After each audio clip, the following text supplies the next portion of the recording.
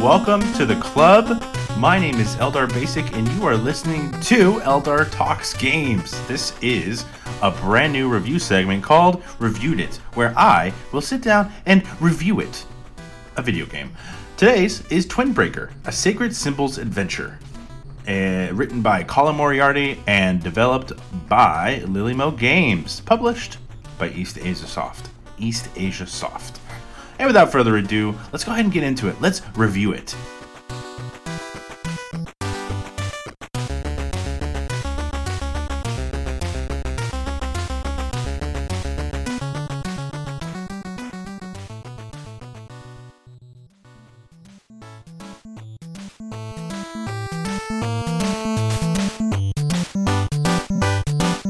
Okay, so how did I come into knowing what Twinbreaker, a Sacred Symbols adventure was? Well, I've been a fan of Colin Moriarty's, ex-editor at IGN PlayStation, for quite some time now. I think ever since I was maybe 16, 17 years old, and I'm 29 now. So I guess it would be reprehensible for me to say that I have, been a huge fan of his for over 10 years and stuff. But it wasn't until last year when I went down to Santa Monica and actually met Colin whenever we talked about my upcoming book, Echoes of the Holograph. We had a lovely conversation in his apartment about the book and about my process, and he was doing basically this interview show with creatives and just kind of regular everyday people on Colin's Last Stand, and I was lucky enough to be, I think, like the third to last episode / guest before that was taken off the air. So anyway, found out about Twinbreaker Sacred Symbols Adventure because a few months after that he decided he would, get into game design. So what happened is I pre-ordered it, and about a month or two later it arrived on my doorstep in a very pretty box, very, very blue, very orange. Just kind of really great presentation overall. Inside was a CD for the game soundtrack, the collectible certificate card, the game itself, and some other little stuff. I think like a sticker or two. Or anyway, so it took me a little while to kind of decide what I wanted to do with the game. Did I want to keep it sealed? And it wasn't until one fateful night a couple weeks back that I kind of just decided to hell with them, and then I'm gonna open it up. Which might have been a bad clue, because if my friend Chad on YouTube, Tesla Chad, check him out, provided me with any insight, it was that I should have just bought it digitally and just kept it sealed. But anyway, it's fine. So I opened it up. I have the game. There's no more physical copies being made, so I guess it's a rarity in and of itself. And I guess it's not as rare because I opened the seal. But hey, what are you gonna do, right? Don't be nerds. Anyway, so I started playing Twinbreaker, a Sacred Symbols Adventure. And the very first thing that I noticed about the game that caught my eye was the damn music. Oh my god. Dude, the music is so addicting. It's so good. Like, I can literally recount it weeks later. Like, I definitely gotta give it does this thing. It also, like, in the selector, in the option selector, you can choose the music for each individual level, and once you kind of start figuring out the names for each individual song, you can kind of know which ones are your favorites.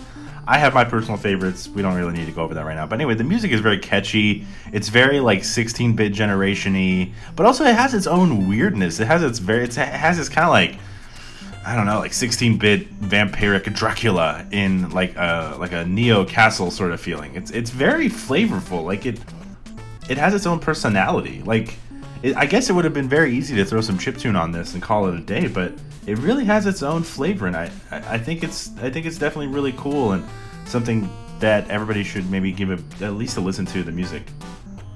But now the gameplay, right? So basically, yeah, it's called Twinbreaker, titularly named, I'm assuming, after the main podcast hosts, Chris Reagan and Colin Moriarty, and they each control this little, I guess, spaceship breaker thingy. In the first, I think, 20 levels, it can. So I think it's 10 levels with two of the little spaceships, and then there's 4 later on, and you have to control all of them, and it gets so much harder at that point. But anyway, so Twinbreaker is, it's a brick breaking game, kind of like Shatter. If you guys played that back on PS3, I think that's one of Colin's favorite older games, and I think he probably drew a little bit of inspiration into making Twin Breaker, from Shatter, which is cool because that was a great game with great music, and this is a great game with great music. I noticed that Colin, so I'll bring him up because, he's obviously kind of like the lead on this. He was, he's the game's writer and kind of like the foreman for this development push that he's doing. But for the most part, this is Colin's project, so I'm going to refer to it as such. I don't really see Chris Reagan talking about it so much. The art is really great, by the way. I don't know if I mentioned that. The art itself is, I don't know, it's kind of teetering this edge of like 16-bit cell shading. It's very interesting because the colors, they certainly pop, and the bosses have this really interesting effect to them where they have these individual moving pieces, and it's very, very cool and fresh and nostalgic, and kind of like the music, like it's taking on this sort of like fidelity in and of itself, which I really liked. And so, so visually and audibly, the game, it really presents quite well. After that, I guess I want to talk about the gameplay. There's this slight lag that happens whenever you want to move the individual spaceships, which are called Greetings and Salutations, which is Colin's calling card for the podcast. And there's like I said, there's a little bit of a lag, right? And it's a little bit noticeable because I guess it's not very one-to-one, and that might be very intentional for all I know. And it certainly ups the difficulty factor. And the more I talk about it, the more I've thought about it over the past couple days, the more I don't know if it's really something negative. Because surely, like, this game is programmed and developed, very with a certain level of grace and I guess prompt, right? So, like, the fact that they wouldn't consider it very desirable in office to give it that little bit of a lag seems a little bit, I don't know. I wouldn't really buy that. Like, I'm pretty sure it's intentional, I guess is the long and short of what I'm trying to say, right? So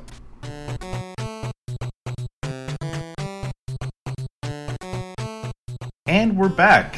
So another thing that I kind of wanted to start talking about was the trophy system.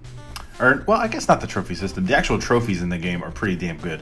So Colin Moriarty is a fairly avid trophy hunter. So going into this game, I kind of had pretty big expectations for, the kind of trophies that he would make.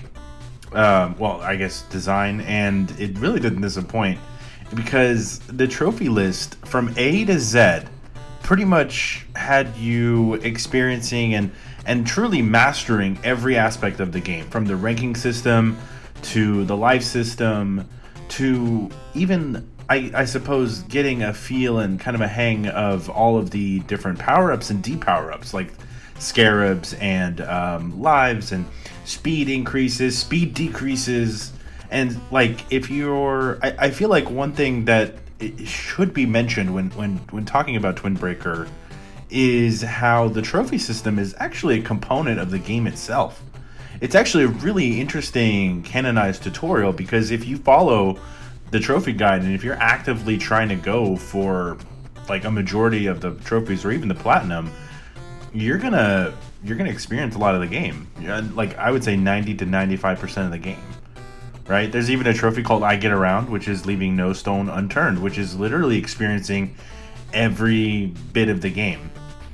And I just think that's really cool. I guess, I don't really know if I had a hiccup with this game. I really do consider, even though I'm a fan of Colin Moriarty's, I really do consider this game one of the indie greats. I feel like if you had a different subtext for the story, it might be a little better. It might fit, because the gameplay itself is great, I personally think, like on an arcade level.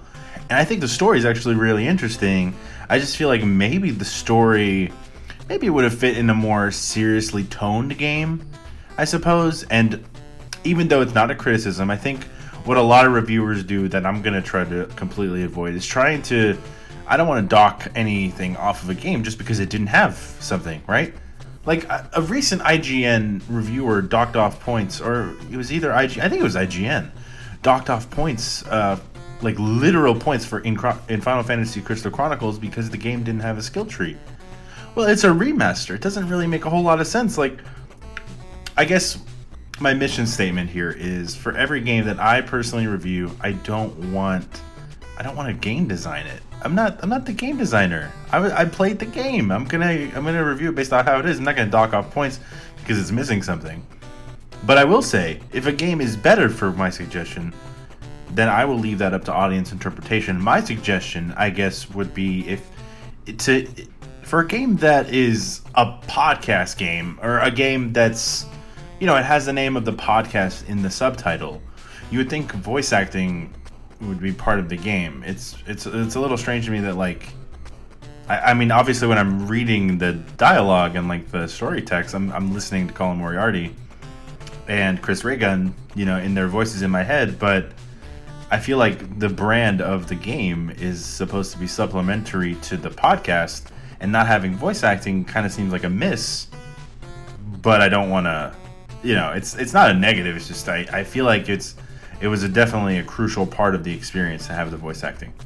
But anyway, I like the story. I think the story is really intelligently written, which I guess isn't really too much of a surprise considering Colin Moriarty is quite literally a wordsmith and should definitely be taken seriously when it comes to, matters of storytelling. I think that if he were to write a Mega Man storyline, like I think he's actually pitched to Capcom before, I think that'd be really interesting. Overall, though, I really like this game. I spent a good week on it straight, just breaking bricks, breaking balls, breaking bricks, and it was a hell of a time. So take everything I said with a grain of salt, of course, just because I do kind of have a bias towards Colin Moriarty. I'm a big fan of his, but I guess honestly, like, if the game was trash, I would say so, and I genuinely don't think it's trash, and I think it's worth anybody play. Impossible to pick up on physical, but digital, definitely worth a buy. And the cool part is it's on Vita too. Like, you can of course play it on your PlayStation 4, but if you have a Vita and you want to get some life out of that, this game is awesome on Vita. I don't have it on Vita, but I've seen the game, and I can imagine that it's probably pretty cool to play on Vita. So definitely go ahead and pick that up. I think that's everything we got for this round of Reviewed It. This was my audio review of Twin Breaker: A Sacred Symbols Adventure. And that's really all I got for you guys. Stay tuned for a little bit after credits roll, and we'll see you next time. All right, welcome to the club. Take care.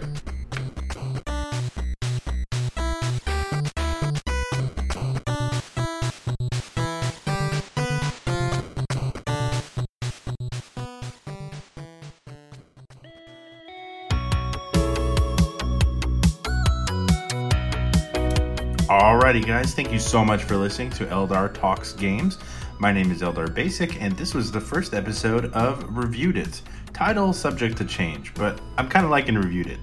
So yeah, as you guys know, I kind of do this sporadically, right? So sometimes for the main Eldar Talks podcast, I'll put out, either just like a monologue or an interview or something wacky and zany, but now I'm going to just start throwing reviews into the mix, and I think that's going to be really fun, not only for me, but for you guys. I imagine that anybody who clicked on this, who was a fan of and has played Twin Breaker, is probably like, whoa, this is super cool. So you get a chance to kind of feel like what my actual opinions are of games, besides what I'm playing and what my backlog is, and just all that good stuff. So be sure to tune in to me and Vaughn's next episode of Eldar Talks Games Industry. It's going to be a fun one. We do a monthly show. This is kind of supplementary to Eldar Talks Games. And yeah, we're on Instagram at Eldar Talks Games, and you can find me just about anywhere at Eldar Basically. So yeah, that's about all I have for the end show. We'll see you guys next time.